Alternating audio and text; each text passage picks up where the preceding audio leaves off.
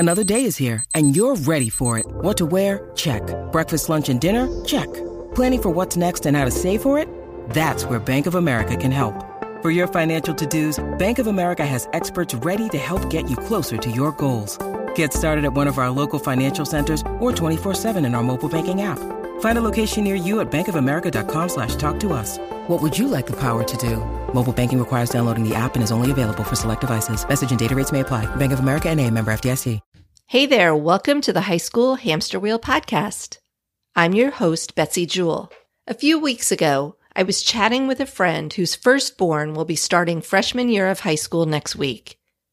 She had some questions about what to expect and how to help her teen navigate high school. It reminded me of when my oldest started high school and how overwhelmed I felt. So I decided to reach out to friends and the high school hamster wheel community to crowdsource advice from parents of teens. I am certainly not an expert, but I am surrounded by high school moms and dads who have been there, done that, and who have wisdom and experience to share. I couldn't think of anyone better to join me in this episode than my favorite podcast moms, Susan Borison and Stephanie Silverman of Your Teen.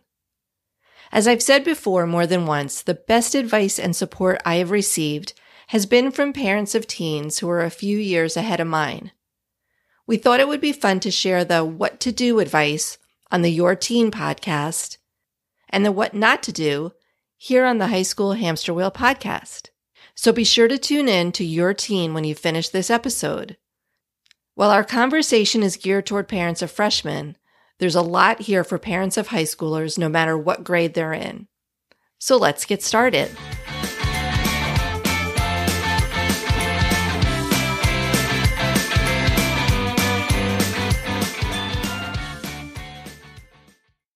I'm so happy to have my new BFFs, Sue and Steph, here from Your Teen podcast. And this episode is sort of I call it a tag team episode with Sue and Steph.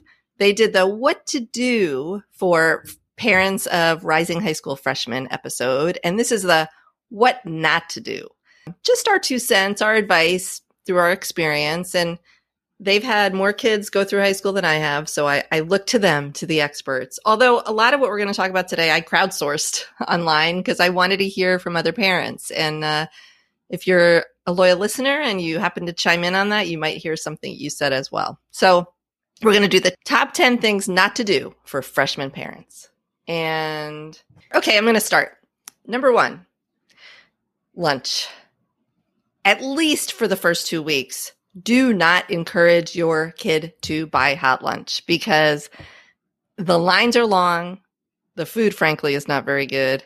Everybody's starting to learn the process. Take out your ID, pay for the food, whatever it is. Your kid will be standing online waiting for food for a very long time. By the time they get to sit down, they won't have any time to eat. That's not going to weigh good on when they get home from school. So definitely encourage your kid to bring lunch at least for the first 2 weeks. All right. Number 2. Sue, how about number 2? Okay. So I want to start with the title of a book by Frank Bruni, Where You Go Is Not Who You'll Be. And that is about college. And so we're just going to lay the groundwork here right now to say that 4 years of high school should not be about the destination college. So don't push your freshmen to take classes that will look good on a college application. Just pull back from that whole story and let them see the next 4 years as a chance to explore and figure out who they are and who they want to become. I love that. You know, that's a passionate point for me. So I'm glad you brought that up.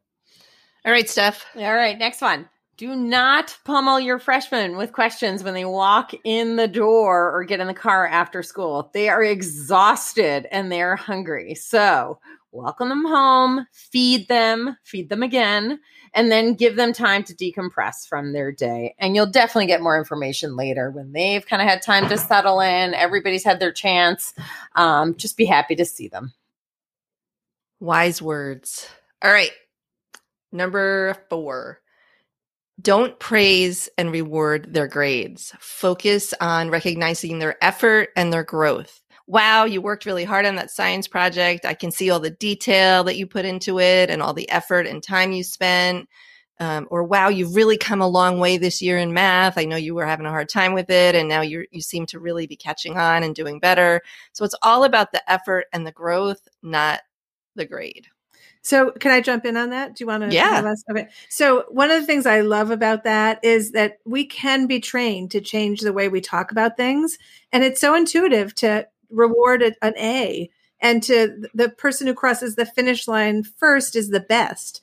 But we can really rethink that. And I don't know if my kids would say I've succeeded at it, but I worked really hard at just saying that you worked so hard for this. I'm so proud of you, and not have it be dependent.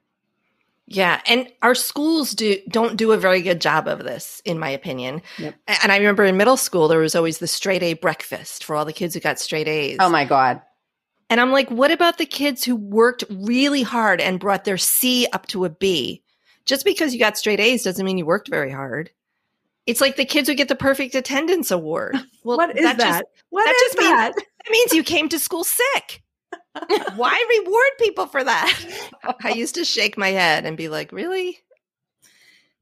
All right. Well, we all know what it feels like to be annoying to our kids because we were breathing or dancing or whatever else we might do to irritate them. But at the end of the day, pushing away our reaction as being personally insulted is the best thing we can do for ourselves and for our kids, because it's going to happen over and over and over again that it feels like it's a personal assault. And even if it's about the way you breathe, it can't possibly be about the way you breathe. So stepping away and just, it's really like putting on some armor that protects you from that feeling like they're so mean to me. Yeah. That's a really good way to put it, armor. I like that. Okay, that's fun. I love this one because there's so much we can teach them in this one. So do not email their teachers. It's the time that they have to advocate for themselves. And I love this one because they're probably really uncomfortable with it.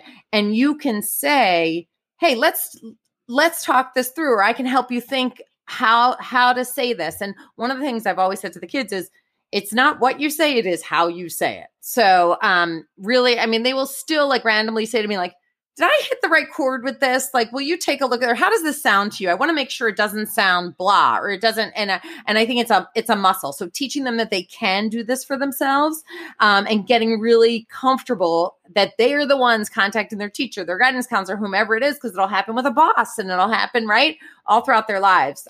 And I would say if and only if they don't get resolution, then you can step in to support them or ask them if they need additional help in any way. And it's I love hard that one. I do too. And it's hard because we've done that their whole lives, right? We've had the parent teacher conferences. Yeah. We've done all the emailing and correspondence back and forth. And now all of a sudden we're out of the loop. So Totally. It's a hard one. My pediatrician used to talk to my kids, like face my kids and talk to them when they were like 3 and 4. And I thought, oh my God, this is so stupid. Who's going to answer the damn question? Me. But it turns out it's like a really good thing to transfer the answers to the kids, you know? Yeah. Okay. Number 7. This is one of my pet peeves. Do not check their grade portal. I was going to say, I think we're the only 3 people on the planet that are not checking grade portals. We happen to all be in the same space. I actually heard this from a number of parents when I asked for their wisdom, and they were saying the same thing. They're like, it's not going to do you any good. It's not going to do them any good. It's just going to make it, because you're going to worry. You're going to see that, oh no, my star student isn't such a star right now. But and I've seen this happen. Their grades can fluctuate from day to day, week to week. The teacher didn't enter the assignments. They didn't miss it, but the teacher didn't enter. Just don't do it. Just step away from the grade portal. Don't do it. Yeah. I mean, I think that one might be the best piece of advice we're going to give parents today. Yeah, I would agree. Yeah, I don't want to be a part of that. One of my kids, the college counselor at the school, wanted to show me Naviance. And I said, I don't have my password. And she said, oh, let me look it up. I said, no, I don't have my password on purpose. And she said, what do you mean? And I said, well, I'm not going to be applying to college. My kid is going to. And she just looked so disgusted with me and like, what kind of a mother are you? And I wouldn't back down. I was like, no, I don't want to see it. I don't want to be familiar with it. Because as soon as you touch it, you own it. It's very hard to back away from that kind of information. Just when I thought I couldn't love you anymore. I love that story. Yes, but she was really appalled. It was my third kid, so I had enough kind of confidence to be like, you're not going to bully me, honey. You are not. Okay. So this one, I love this one because it is really something that we strive for is perfection, and it's unattainable. So I always think about Sarah Blakely, who she's the founder of Spanx, pretty successful company. And her dad, when she came home from school, used to ask her, what did you fail at today? That was the dinner conversation. And so what that gave her permission to do was to try and then become an entrepreneur, because that's the mindset of an entrepreneur, that you're going to try things and they're going to fail. So going into ninth grade, you may have this feeling like every grade counts. It's going to define their future. They're not going to, it's kind of like the preschool story. Like if I don't get into the right preschool, I won't go to Harvard. Let go of that story and let them see that getting their first C or whatever else they're struggling with it's a chance to figure out, how do you study? How do you improve? And failure, we use that word, but it's not really failure. It's really opportunity. I love that one too. I did an interview recently with the president of a university, and they have a program at their school where it's not quite yet. You don't fail, but you keep coming back until you get it right, which is, I think high school should be like that. You should be able to submit a paper over and over again until the teacher says it's good writing. How do you get to be a good writer if you get a C with all these comments and you never get to redo it, right? Yep. Yep, totally agree. I don't have strong feelings about that.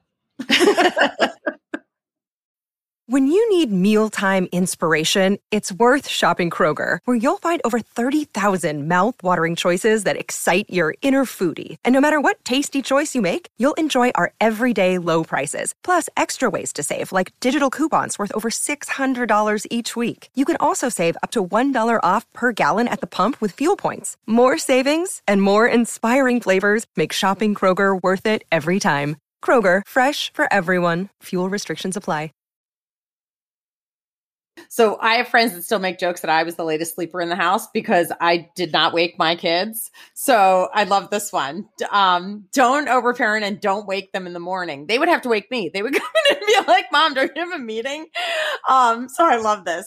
Don't bring their lunch to school when they forget it. Help them become self-sufficient adolescents. So when they leave home after high school, they are ready and able. I will add one caveat to this. So I was never the mom like, oh, they forgot, I'm going to bring things, but nor did they really ask. And when it's such a funny thing because there were times where somebody forgot something and they would text me and be like, hey, what's your day? That's where they would start. And I'd be like, what's my day? Where are they going with this? Right. So I'm like, oh, I've got a meeting at this time. Why? What's up? I forgot my blah, blah. And no different than I have forgotten things. And I have said to them, oh my God, or Dad just called. He thinks he left the folder for this client. Is that on the table? Could someone? So I do want to leave latitude in there for just being human.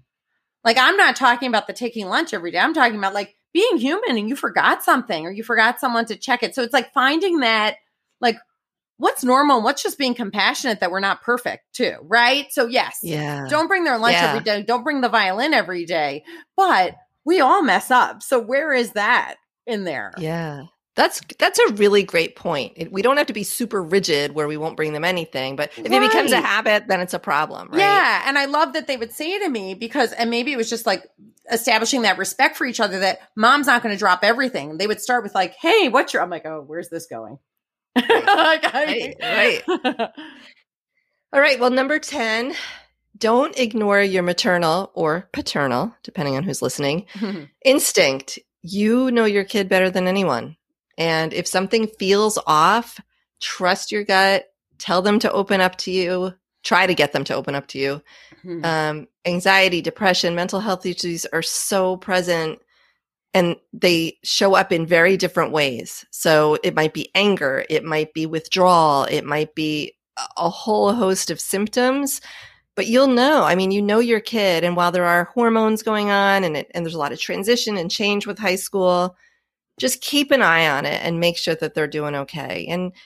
And I always, somebody gave me a piece of wisdom a while back, and they said, when you talk to your kids about high school, ask them about their friends. Like, how's so-and-so doing? Is he doing okay in high school? Is he struggling at all? Because once they start talking about their friends, it seems like it opens up the door for them to say, he is. And you know what? So am I. Or he's fine. We're all good. So sometimes take the focus off of them. And I think that'll help them open up a little bit more. Can I address the last one? Yes. All right. So I want to just tell you about curiosity and the idea that that we want them to go out there and explore a world and be curious. And I just heard this quote. I think it was on, it might have been, maybe Kristen Bell said this. I can't remember. Okay. So I heard this quote that the Pakistani activist Malala, whose last name I can't pronounce. So her father was asked, how did you raise her? Because, I mean, that is an extraordinary human being. And how does a parent raise that child? And he said, don't ask me what I did. Ask me what I didn't do. I didn't clip her wings.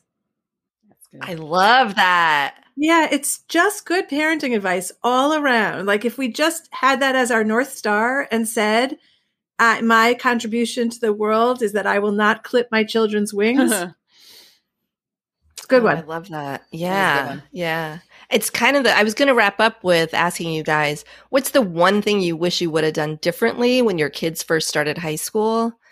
And that's really, for me, that's one of the things I wish I would have backed off a little bit more, because you don't know what you don't know. Right. And high school was such a foreign concept to me with raising kids that I was like, I wanted to make sure that they were good and they got the classes they needed and they did all the things. And I wish I would have just taken a giant step back and said, just go, you'll be good. What about you guys? I think mine would be, I wouldn't have made the assumption about what came after high school for all of them. Because you assumed it was college? Mm-hmm. Boy, that's deep, because that's a big deal for parents, right? I mean, we still today in 2021, the assumption is kids will go to college, and it shouldn't be, because there's so many options. Some should. Yeah, some shouldn't. No, totally. Yeah. What about you, Sue? I think that I was very much in the story about where my kid will go to college without unwittingly. I don't think that I drove the process so much, but I was there in the background going, take every opportunity that's given to you, do the best you can. And all of that messaging was with an eye toward getting the best opportunity you could get for college. And by my fifth kid, I remember saying to him, he was deciding between two courses, and one of them he wanted to take, and one of them he thought he should take. And so I said, well, why aren't you going to take the one you want to take? And he said, I don't think I'll get an A on it. And it kind of broke my heart, because that's the message he was getting from school and from the world around him. And I, wanted to be clear that that was not our agenda, because we'd had 4 other times to have a bad agenda. And just say, like, sometimes it's really good to take the thing you want to take, and just, it doesn't have to be an A. But I think that messaging is really hard to counter. So much great wisdom from you, my BFFs in the podcast world. We're going to prick our fingers and do a virtual. And I'm going to send I'm going to write a nice thank you note to Evergreen for bringing introducing us together. us. Yeah. Yes. It's a good one. Well, thanks for being here, ladies. I really appreciate it. Isn't it great to learn from the experience of others, especially when it comes to parenting teens? There's a book available for what to expect when you're having a baby, but there's no what to expect when your teenager starts high school. I hope this conversation was helpful to you. And if you know of a parent of a rising high school freshman, please share it with them. This list was just our top 11. If you have other wisdom and insight to share, I'd love to hear from you. please reach out to me via email or social media. Thanks so much for tuning in today. As always, I'm grateful that you're listening, and I'd really appreciate it if you would follow or subscribe to the High School Hamster Wheel podcast in your favorite podcast player. I welcome your feedback and would love to hear any ideas you have for future episodes. Be sure and check out the show notes at highschoolhamsterwheel.com/92, where I will include all links mentioned during this episode. That's it for today. I'll be back soon with another episode of the High School Hamster Wheel podcast.